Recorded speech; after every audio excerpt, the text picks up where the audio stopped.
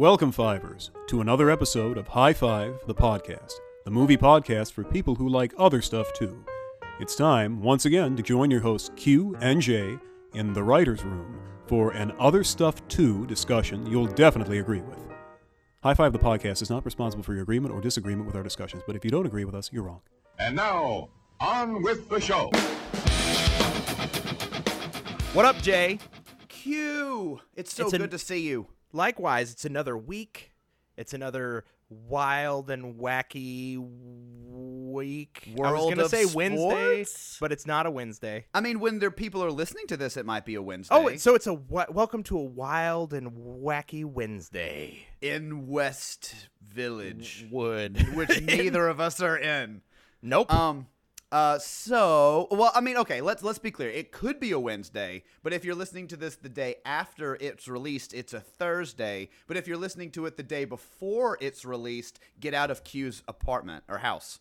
Right, because that's creepy. Because that's weird. You can't listen to this the day before it's released, or you're in Q's house. Q, the call is coming from inside the house. Call the police, and then let's talk about some other stuff. Moody and stuff. Personal stuff. I love your stuff. Weird stuff. Sensitive stuff. Taxing stuff. Evil stuff. Piddling little stuff. Heavy stuff. Big boy stuff. Super cool stuff you wouldn't understand.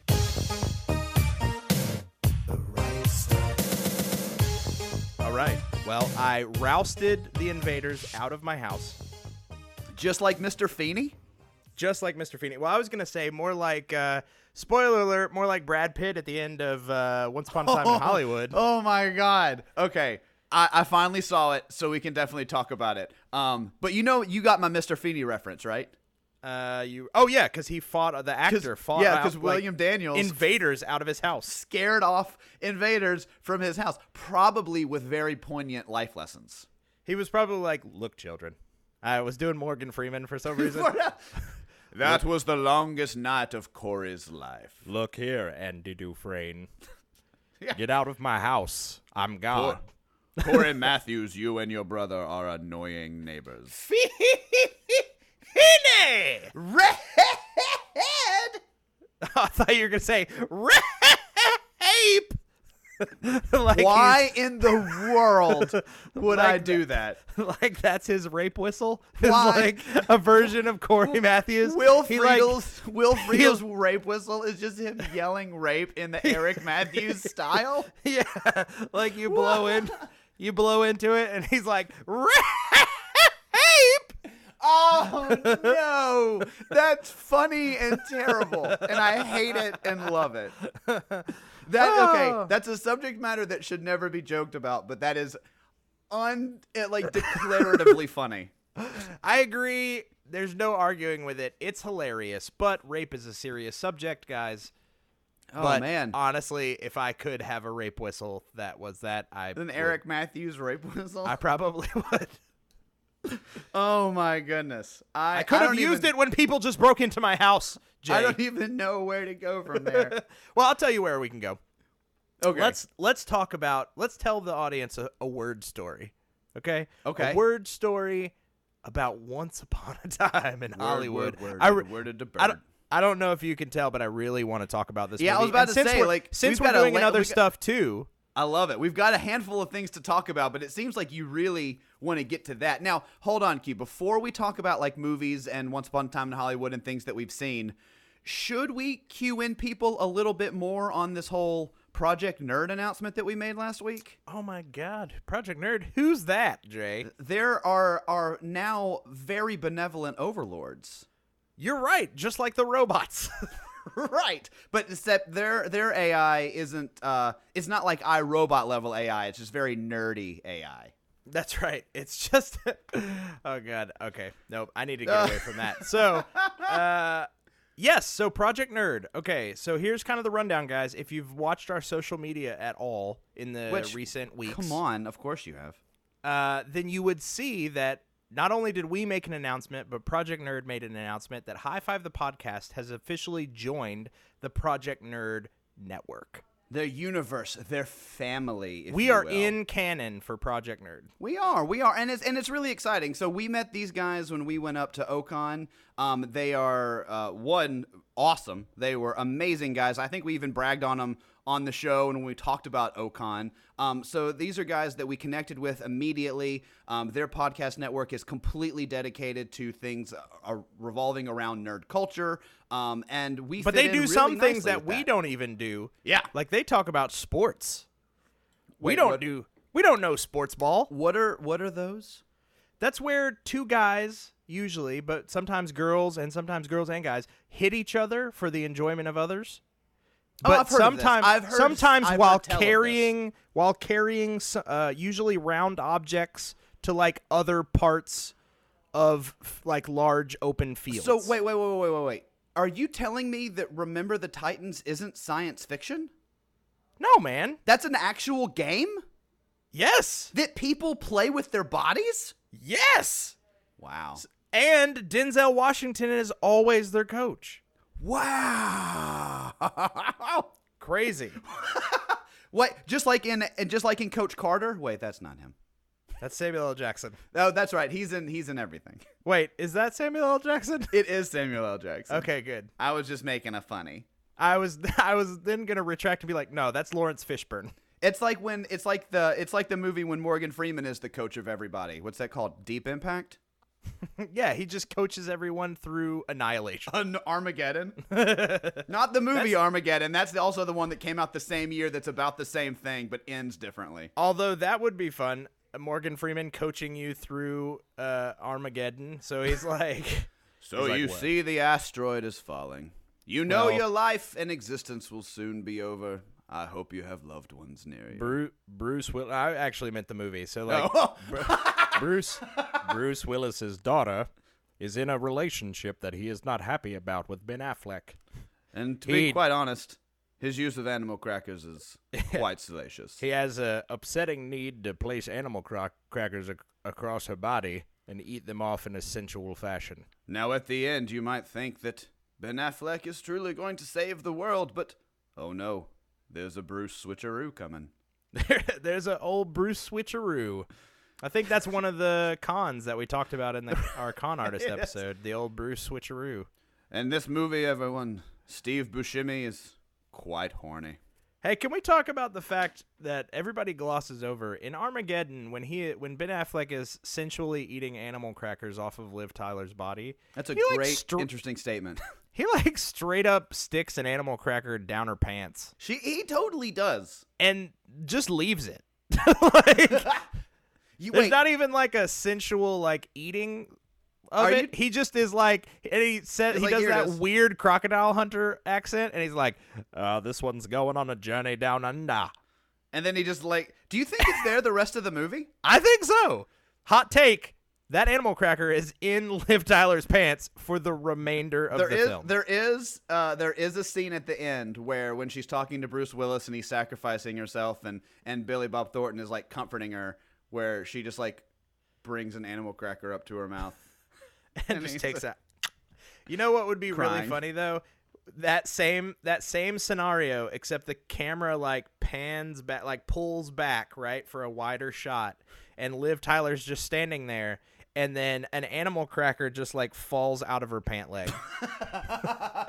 And everybody's just kind of like looking at her, and she kind of like looks down at the animal cracker, and everybody else looks down at the animal cracker, and then they kind of like look at each other. And then Billy Bob Thornton reached down and eats it, and everybody looks at me. He's like, "What? I do weird shit. I'm Billy Bob Thornton."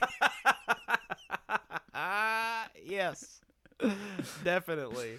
So Yeah. Project Nerd, the network is guys, this is gonna be great. So nothing about the show is really changing. You'll hear bumpers at the beginning. We're gonna talk about Project Nerd, but guess what, guys? We're bringing Project Nerd into the High Five family. We're welcoming the Project Nerdites into our family. If you're listening from Project Nerd universe, we thank you. We hope you stick around. It's gonna be a lot of fun. But we're They gonna be at welcome- events. Yes. We're gonna be at cons with them. Yes. You guys are never gonna get rid of us. No, we have like really, they have, I know we talked about welcoming them into our family. They have also really, with open arms, welcomed us into their family. It is going to be a really, really sexy match made in heaven. It really Just like is. a whole bunch of sexy nerdy. That's a podcast on their network. Actually, Yeah. I'm saying it, sexy nerd science. That's a Yeah. thing. There's gonna be a whole bunch of sexy nerd science going on. You know what I'm saying? It's almost gonna be as sexy as like sticking an animal cracker down someone's pants. That's it. High Five Podcast, joining Project Nerd, as sexy as putting an animal cracker down your pants.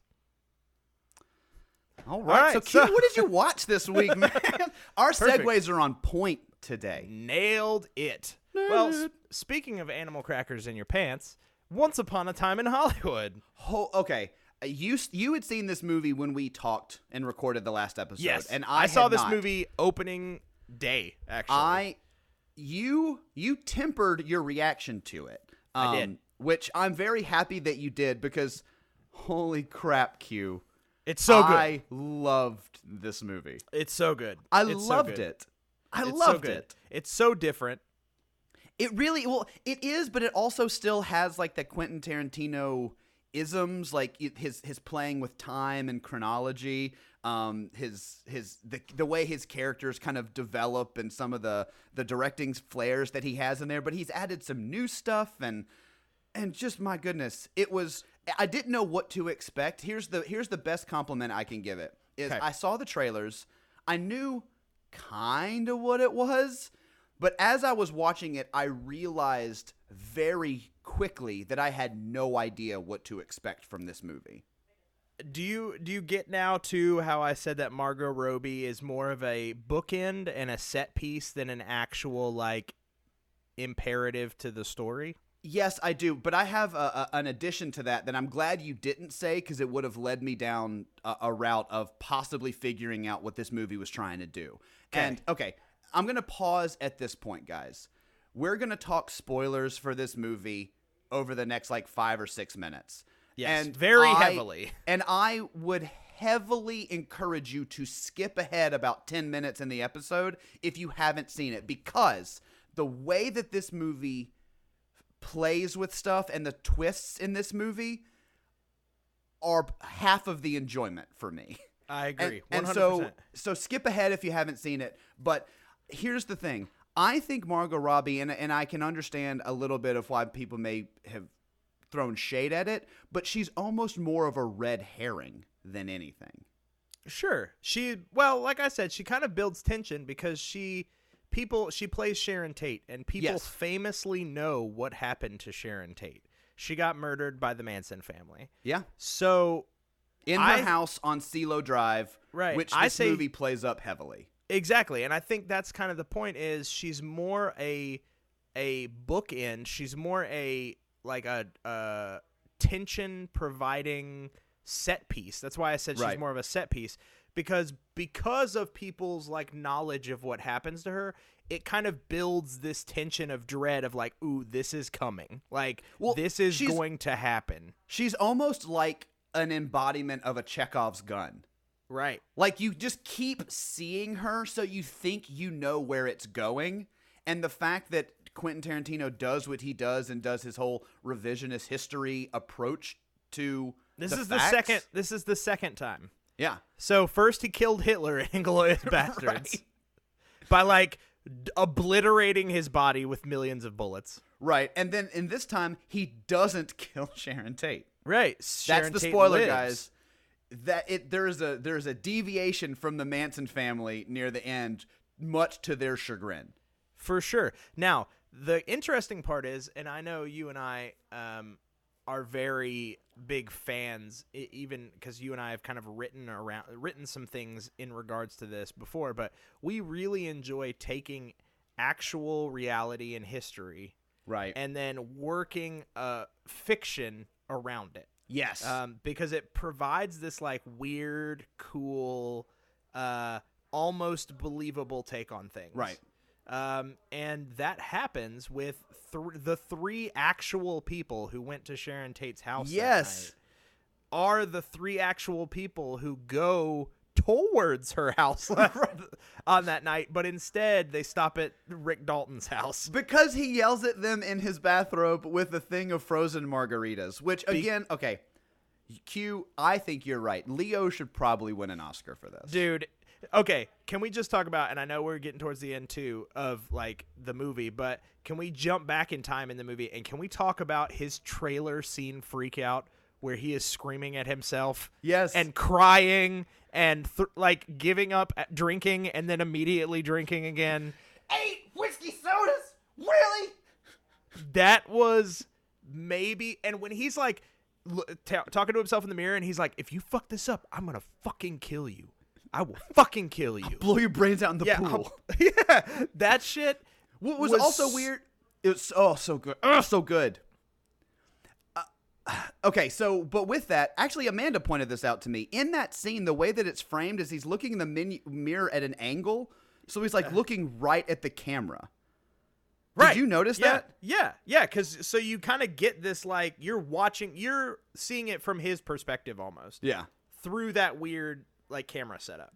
Oh, But that scene blew me away, and our whole audience was laughing. Yep. But at the same time, Haley looked over to me and she's like, "Yo, he is speaking legitimate thoughts that I have thought in my head before." Like everybody has those moments where your inner monologue is like, "God, you're so fucking stupid!" Like you just embarrassed yourself. You embarrassed yourself. But he like actually outwardly portrays that, and it's fucking tonally perfect. It is. It's a beautiful thing to see. And then the layers of DiCaprio, you know, he's Rick Dalton, and when he's Rick Dalton, he has a stutter, which I also thought that was pretty brilliant. Okay, I don't know that I noticed this stutter. It's not bad. It's not like It level stutter. Sure. But when he is not on set, he stutters on some stutters with words that he is saying. Huh. Okay. He did it at the beginning that I noticed. He definitely did it during the Al Pacino conversation at the beginning. Sure. And it's minutely present throughout, but it's just awesome. But he's Rick Dalton doing that, but then he's Rick Dalton acting, but you have to know him as not only Rick Dalton, but as Rick Dalton's character, and sometimes he's acting well, and sometimes he's acting poorly, but it's all believable. Right. It was just because the scene that he embarrasses himself at, you know, where he asks for his line, he isn't great in that scene. But then later, when he's like holding the little girl, sure, he is legitimately great For in sure. that scene. Can I ask you a question? Speaking of that scene with where he's acting opposite Timothy Olyphant, right? There is something that happens when he first meets Timothy Olyphant. There is a cut in the film, and Timothy Olyphant is holding his hat, and then all of a sudden he is wearing the hat. Wearing his hat? What's up with that? That really doesn't happen at all again throughout the rest of the movie. Okay, I noticed that as well, and it does happen throughout the rest of the movie, but never as jarringly because of the hat. So there are a handful of scenes, and the freak out in his trailer is one of them. It's not a continuous shot. It's like segments in time. So like that freak out was like 30 minutes long, but it you can tell that it's edited. You know, he cuts around. Sure. But that element of Timothy Olyphant holding his hat and then wearing his hat is the most jarring version of it, because it does happen a couple of other times when people are doing things and it's just like a couple of hard edits to show all the different colors or layers of what's happening. That one's weird, and I'm gonna be honest, it almost felt like a mistake to me. Like I thought it was. Like I watched it and then I kept waiting for it to be like because then I was like, okay, well maybe it's like an unreliable narrator situation. Sure. And so it's like it's revising the story as it happens. So it's like, oh, he wasn't wearing his hat, he was actually wearing his hat. You know what I mean? Like it was gonna be that kind of thing. So I kept waiting for more of that to happen, where it was like, oh, I wasn't on the roof, I was actually in the pool. So you like suddenly cut from on the roof to in the pool. Almost or like something. what they did in American Animals or whatever. Yes, exactly. So I was kind of waiting for that, and then that didn't happen. So I will say that small, and maybe not so small, that small thing was my only gripe about the movie, because I was like, whatever he was trying to communicate did not work. get communicated to me. I agree with that. And here's the thing. I noticed it starkly when I Right. saw it. And then I started to pay attention, and that's when I started noticing that type of scene happens again, Sure. but it's never as jarring as that one hat scene. So Sure. I would say when you go back and watch it again, you'll notice those types of scenes. I but definitely that element of it, or that specific one, is not handled well. Right. Because it is so jarring, and it never happens again. Like, if it did happen in other times where it was that noticeable of a hard edit, then it'd be fine because you Sure. could see that coming. But they're because that never only as happened noticeable. once, it felt more like a mistake than it Yes. was an intentional, like, hard cut. When I like first that. saw it, I thought it was a mistake, and I was like, "Wow, that's a huge glaring error." But then I was like, "Well, that can't be a glaring error because It's Quentin those types of Tarantino." things don't happen with Quentin Tarantino." And that exact line of thought was my exact line of thought. I was like, I "Was that a "There's mistake? It can't be a mistake." I was like, there's no way. I was like, now, I'm not saying Tarantino is Stanley Kubrick, so he's not Sure. like poring over every single frame. But I was like, but Tarantino often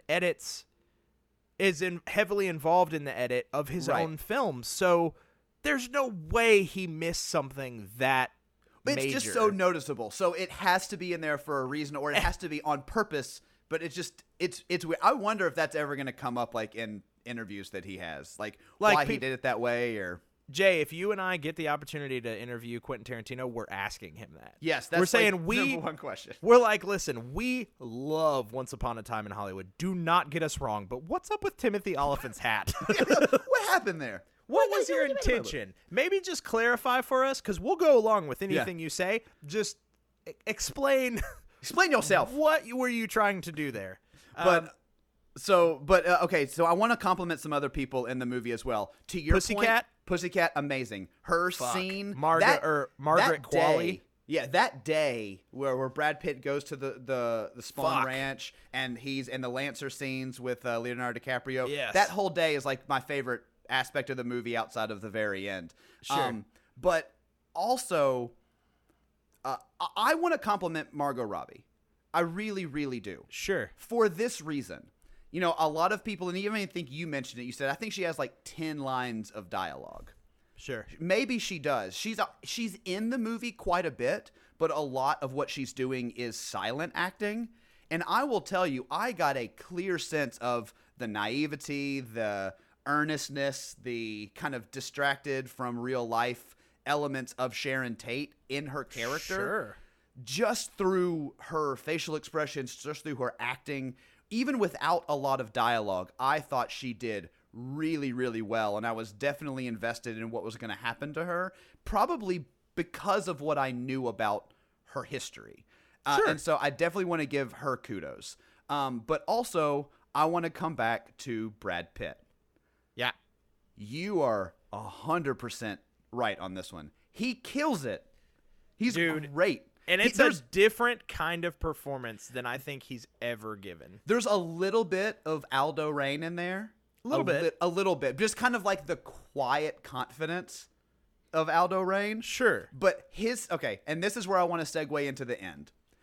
His scenes at the end, when he's stoned on the acid cigarette, Dude. and he's not sure what's going to happen or what is happening, I think I have never laughed harder at Brad Pitt at the when the guy's like, what was your name? And he's like, I'm the devil, and I'm here to do the devil's work. And then there's a long pause, and Brad Pitt goes, nah, it was something dumber than that. Dude, I've I never love it. laughed harder. I loved it. Can I also say, since we're talking about some of the cast here, there were some people in here that legitimately at first blush, I didn't know it was them until a little bit in. Emil Hirsch is one of them. Yeah, as Sebring or whatever his yeah, name was. as Jay Sebring. It took me several scenes that he was in before I was like, wait a minute, is that Emil Hirsch? I kept thinking the same thing because I saw his name in the credits and I knew he was in the movie, but half the time I'm like, is he Roman Polanski in a bunch of makeup? Like, I couldn't figure out who he was. Sure. Now, another one that I honestly, on first take, did not register was Dakota Fanning Yes. as Squeaky. Yeah. Like, at first I was like, I know Dakota Fanning's in this movie. Where is Dakota Fanning? Yeah.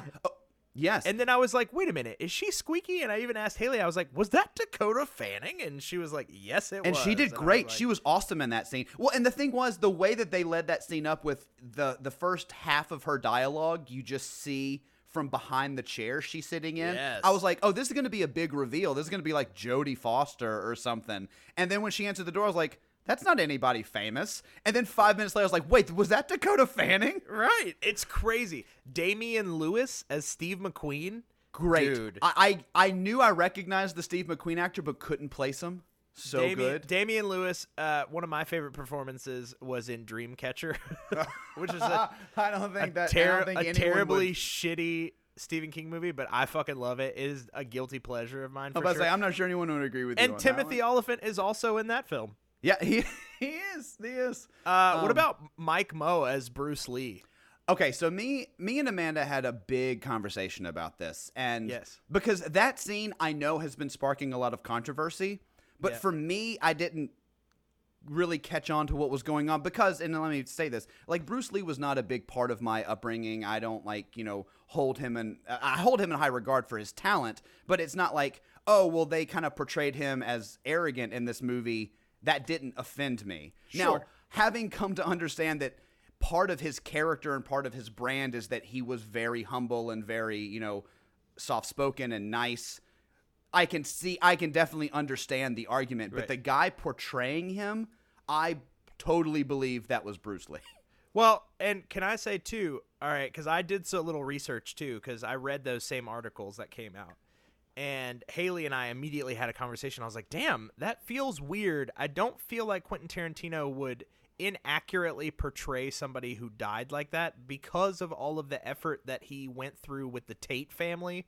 Like, he actually true. met with them to, like, make sure that they were okay with how he was going to do this. I was like, I would imagine if he was going to make fun of somebody in a way that they were not, he would have addressed Bruce Lee's the Lee family. But then I read a little bit more into Bruce Lee, and apparently it is well documented that he was kind of an arrogant asshole and often picked fights with people. Oh, really? I've been trying. I haven't researched it yet, but Yeah. I'll be interested to see if I can back that go, up. Go with look it up. Fine research. He Okay. he literally, there's a whole article about like his personality, and apparently it's kind of well known in Hollywood circles. Now, his brand, you're right, was this quiet, soft-spoken guy, but apparently he was a bit of a braggart in real life. Interesting. And- I'll have to research that because Yeah. that's not what I have heard, and so I definitely want to know. Now, it wasn't like a huge thing. The other aspect of that I brought up to Amanda was it was in the movie. It's portrayed as Brad Pitt's recollection of that incident. So maybe he was justifying it in his mind of like, well, I had every right to fight Bruce Lee on that set and get fired by Kurt Russell because he was such a braggart. So maybe that was his memory. Like I was going all over the place, but I'm Sure. gonna have to do some more research Now- because I legitimately Now, obviously, don't know. this version is a caricature, Okay, so and also it's everything all else- heightened. And everything else in the movie is fake. Right, but it does say, like, here, I just did a Google search for cocky Bruce Lee, and here's a immediate Yahoo article that pulled up. It says Bruce Lee was often cocky and strutting, and was a strutting braggart, but Tarantino took those traits and exaggerated them to the point of a caricature. There But you go. it shows that, like, then I was like, okay, like, well, if that's kind of who you were, then And that's No- I guess no that's harm, what's no gonna be in foul. the movie. Yeah, I'm gonna have to look into that. But man, but- yeah, it was just so good. The whole thing, and then the end, like I said, the end when the family goes to Leo DiCaprio's house instead of Sharon Tate's house and meet an unbelievably grisly end. sure. Holy Lord. So you know how much of this was real? No, I don't A actually. fuck ton. Really? Did you know that Lancer was real? I did know that Lancer was real, and I know that the guy who Timothy Olyphant plays, one of the reasons that James one of the- Stacey is real. Yeah, he had a motorcycle accident and lost like one of his legs and his arm, which is why like the scene of him riding off on the motorcycle is so elongated. And Luke Perry's character, Wayne Maunder, is also Yep. real. Yeah, So, I did like, know that, like all the shows and stuff were real. which is crazy. Like that's where it draws that weird line. I think and a perfect like example was you and I talked about the soundtrack initially before I wanted to be able to tell you about the movie. And the soundtrack is littered with both real advertisements from the day as well as fake advertisements that are made to sound like real advertisements from the day, but they are almost indiscernible. Like I can't tell what's real and what's not.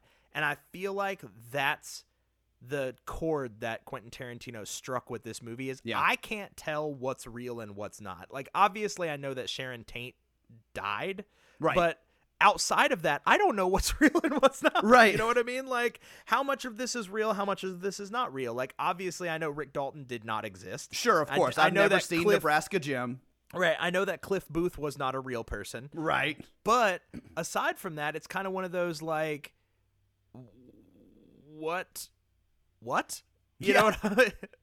So yeah, Bounty Law probably wasn't real. Like his properties weren't real, but like everything else was. Like I loved the scene when they were talking about him almost getting the Steve McQueen job, and then they cut back and edited Leo into scenes of that movie.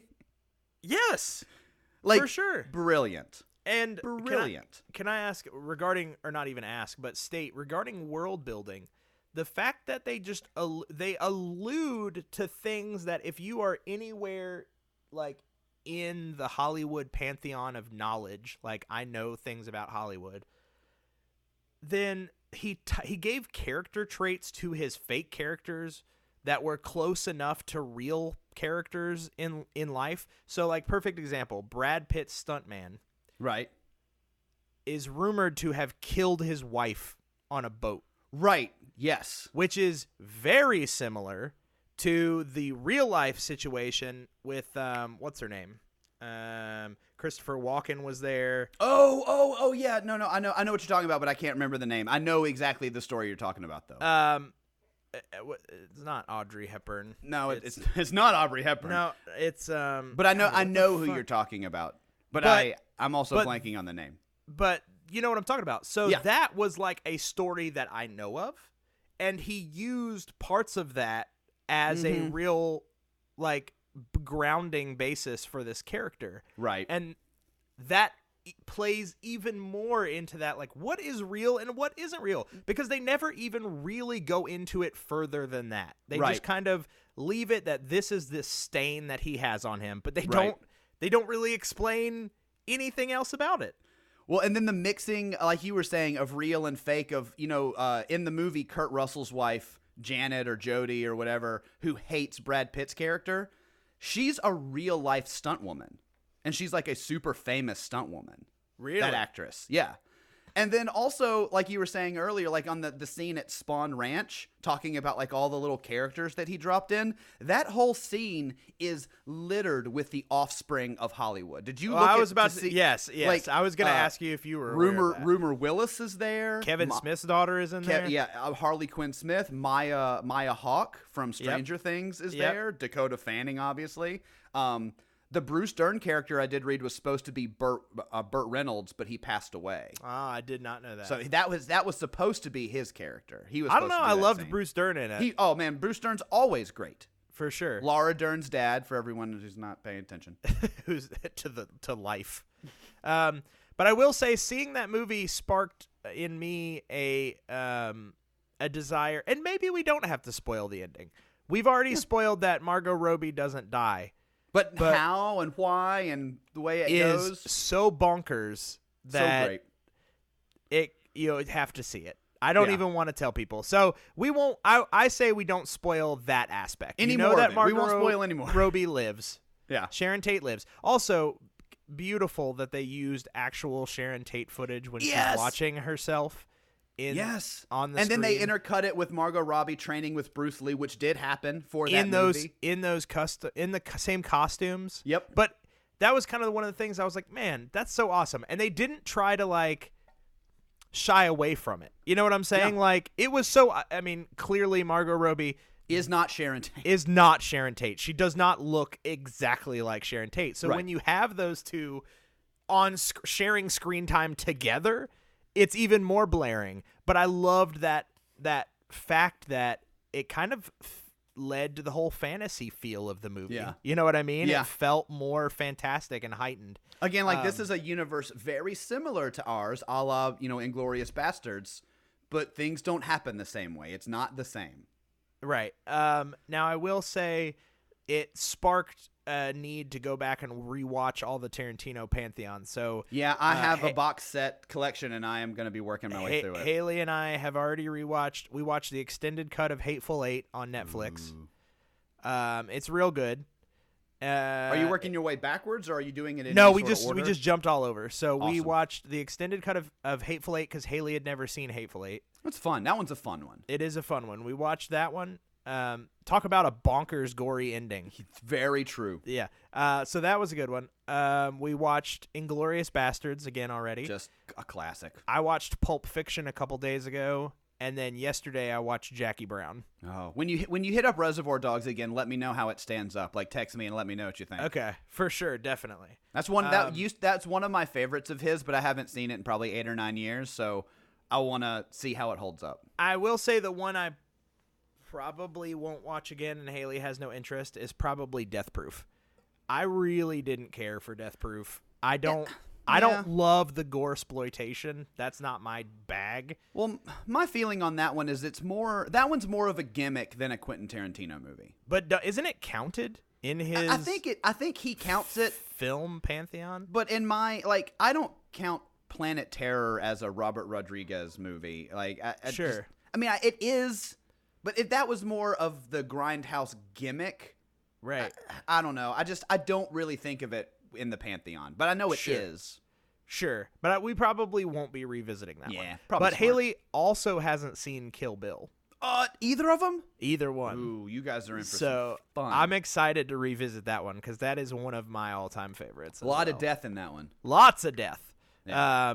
But so we've been doing that. All right. So welcome to the Quentin Tarantino podcast, Right. where we Oh, just wait. talk about Quentin Tarantino. You got more? Oh, no, I was going to say, speaking of lots of death, didn't you see Scary Stories? I did. So I wanted to touch on that. Yeah, give me and I a will- 5-minute spoiler-free, your I will take on it. Okay. It's good. Okay. It's scarier than I expected. Sweet. I originally was planning to take my daughters to it. I don't think I will now. Oh, okay. It's not. God, I don't want to touch on spoilers, but one of the things that made me most proud, the way that it ends, made me happy. Okay. I will accept that. Now, let me ask, how does it do in honoring and representing the stories that we love from those books? That was my only complaint. Is this? Unless you've read the books, you don't know, and you don't know the stories. They don't really explain any of the stories. Okay, it's just sort of like visuals, like, hey, here's a thing you like. Yes, Okay. kind of. Like, you familiar with the toe, right? Yes, The where's my toe? It happens similarly. And if you remember, in that story, it starts with, there is a pot of mother found a toe in the garden. Right. And thought it looked juicy and plump and put it in the stew, Right. basically. And they ate it, and that's the fucked up part. And the woman These are books comes for kids, back, by the way, everybody. right? And the woman comes back looking for her toe, and the most terrifying part is the fact that the toe is in His their tummy. stomach, Yeah. right? And there's no giving it back, Right. in a natural way. Right. So elements of that story are intact, but they don't really explain the story, if that Right. makes sense. Okay. Elements of that are in play, but unless you knew the story going into it, you don't know what's going Okay. on. They also do one with the Mitai Dodie Walker. Do you remember that story? Vaguely, not. I couldn't tell you much about it. There's, once again, no explanation. Gotcha. So it's that kind of thing. They do the Lady in White. Okay, nice. No explanation.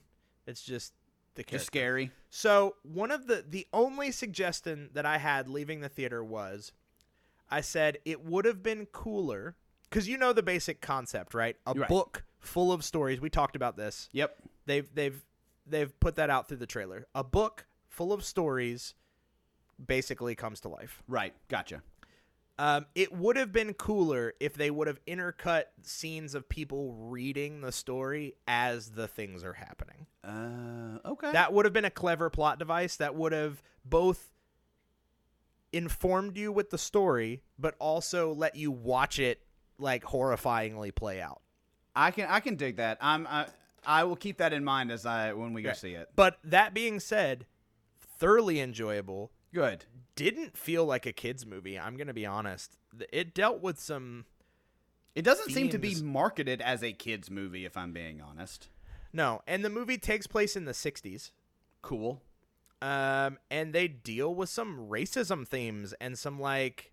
As you would in the 60s. And Nixon and Vietnam. And Interesting. But I will tell you, with that being said, I could feel Guillermo del Toro fingerprints all over it. Good. You know what I mean? Good. Like, it felt like he was like, oh no, let's give this like in-depth backstory to some of these characters. And Awesome. Let's really like make it feel like it exists in a world. You know what I mean? love that. And the theater full of adults. Well, yeah. Like I said, I don't think this is a kids movie. I'm happy to say that you're not going to take your young teen daughters to it. I don't know. I will say there was one family behind us that had like a 5-year-old and a 10-year-old. Yeah. I wouldn't have taken a 5-year-old to this based on the trailers. Well, definitely not. But I will say this. Okay, do you remember the movie The Gate? Yes. The horror movie. Yes, Like yes. from yes. the 80s with Yes. with little child Stephen Dorff. Yep. That was maybe one of my first like introductions to horror movies because it's fun and weird, and they open a portal to hell in the backyard through a like metal record. You know, it's so like 80s and kitschy and stupid, but it also is. There are elements that are pretty scary and some pretty intense visuals, but nothing that like is like Hellraiser level. Right. You know, Right. I would say. Just like that was a great introduction to horror movies for me, this is a great introduction. This is like the training. No, this is without training wheels. This is like your first time riding your bike without training wheels. Like if you're you may getting get hurt, but you're going to learn something from it. Exactly. Like I kept saying to Haley, it felt very in line, although slightly toned down from It, Chapter 1. Oh, wow. Like things happened. Mm-hmm. But it felt more like a homage of Stephen King-esque kid adventures Okay. that dealt with real-world consequences. I like that. I like that review of Scare. I'm gonna keep that in mind when I'm watching it. Okay. But like, I like that. I like that review of it, and it doesn't spoil anything for me. It doesn't, and so I'm excited for you to see it. And we've already seen some people posting reviews. Not everybody loved it. Yeah. I've seen some tepid responses, so I'm curious for me to go in and see what I see. Right. So I'm excited for you to see it. One other thing that I watched, and I know you watched last night, that I'm real excited about, speaking about nostalgia, is the Rocko's Modern Life Netflix special. Oh, man, guys, if you haven't seen it, it came out this past Friday. It's like an hour and 10 minutes, and it's totally worth your time. Can I say, first off, you know I'm a diehard like 90s Nicktoon fan. Yep. Especially Rocko's Modern Life. And it felt like it somehow simultaneously didn't skip a beat from the original series, but then also 100% brought it current, dealing with current like issues and climates. That was one of the things that I was marveling at the entire time I was watching it, is it looked, sounded, felt, and made me feel the same way as if I had just picked up our DVD off the shelf and put in like season 2 of that show and just watched a random episode, except for the fact that it's talking about iPhones and, you know, or O-phones. or as they have it. O-phones and like, you know, Starbuckses and battery powered cars. And can we trans talk people. about, I was about to say transgender representation? And like well done transgender. Respectful? Yeah. And I mean, obviously they have it's a part of the story. It's not even just a throwaway gag. It is a plot point of the story that someone is transgender and has changed, and then the reaction to that. There are some people who accept it and some people who don't, and then they work towards change and understanding. Can we agree that we both loved it? 100%. But can I also state I 100% see why Disney or Nickelodeon shelved it? Oh, There is no way this would play on Nickelodeon. probably not. I don't even think probably. I would say I would be shocked if this played on Nickelodeon. You're Some probably of right. the themes were very adult. It definitely felt like, now don't get me wrong, would it have played on 90s Nickelodeon? Definitely. Oh yeah, probably. But here's the deal, and I'm so ensconced in that world, man, that I've even watched like documentaries on how like the animation world in the 90s, it was much more of a Wild West at Nickelodeon. Right. Well, I mean, just look at Ren and Stimpy. Just look at Ren and Stimpy. There was very little oversight. There was very little involvement. Nickelodeon in the 90s was basically the Netflix of animation. Right. Now, you know what I mean? Netflix is just kind of hiring up all of these animators and Yep. like picking up all these animation properties and just kind of putting them out. Nickelodeon was like that. Would it have played on 90s Nickelodeon? Totally. But I guarantee you an executive watched a cut of this movie and was like, nope, we can't do anything with this. Like, This is great, but we can't put this on television. And there man, are too many it was- hot button topics for Nickelodeon. It was great though. Like It's great. it's but great on a meta level. It's great on a Thank story level. God for Netflix. Oh man, This my goodness. movie, you know that this movie's been in the can since like 2017. Yeah, I Like did this read about movie that. was done, and there was potential that it was never going to get released. Like that was a massive fear, and like the fan community for Joe Murray, the creator, was like reaching out. There were petitions started to Nickelodeon that were like, release these films, because it's Right. It and Invader Zim both got announced at like the 2016 or 2017 Comic-Con. And we still haven't seen Invader Zim yet, although there's It's been coming announcements. next. Yeah, It's coming next Friday. yeah, I know, but I mean, like, we still haven't seen it. But Oh, yeah, no, it's no. coming. But both of those projects were announced together, and then both got made, and then both got shelved. Yeah, So I'm hoping that Invader Zim is also as bonkers, but cutting edge and biting as Rocco. Well, the thing, and here's what I loved. Here's what I loved about this Rocco is, just like you said, it felt like the old show. It was very meta. It was very sarcastic. It was very off color, but it was very honest and hopeful in a weird way. Totally.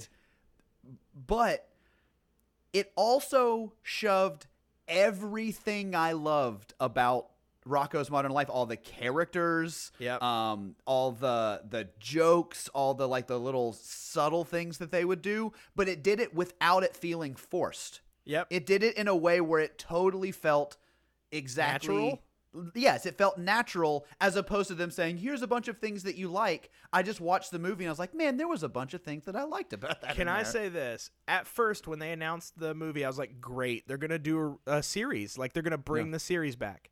Now, watching this is a perfect button ending to... It's like the cherry on the sundae. Like, I don't need any more. I honestly hope they do not bring the show back. But it couldn't be as good as this. Because the whole message of this is basically it's okay to let go of the things you love, which was also like such an interesting angle to explore the nostalgia of the show. It's so self-aware that it is a full of nostalgic love, but that it's okay. It's basically like Rocco is this surrogate audience member obsessing over a television show that came out in the 90s that he wants to get back on air, and then kind of at the end of it, spoiler alert, realizing that it's okay to change. And it's okay if things aren't the same anymore.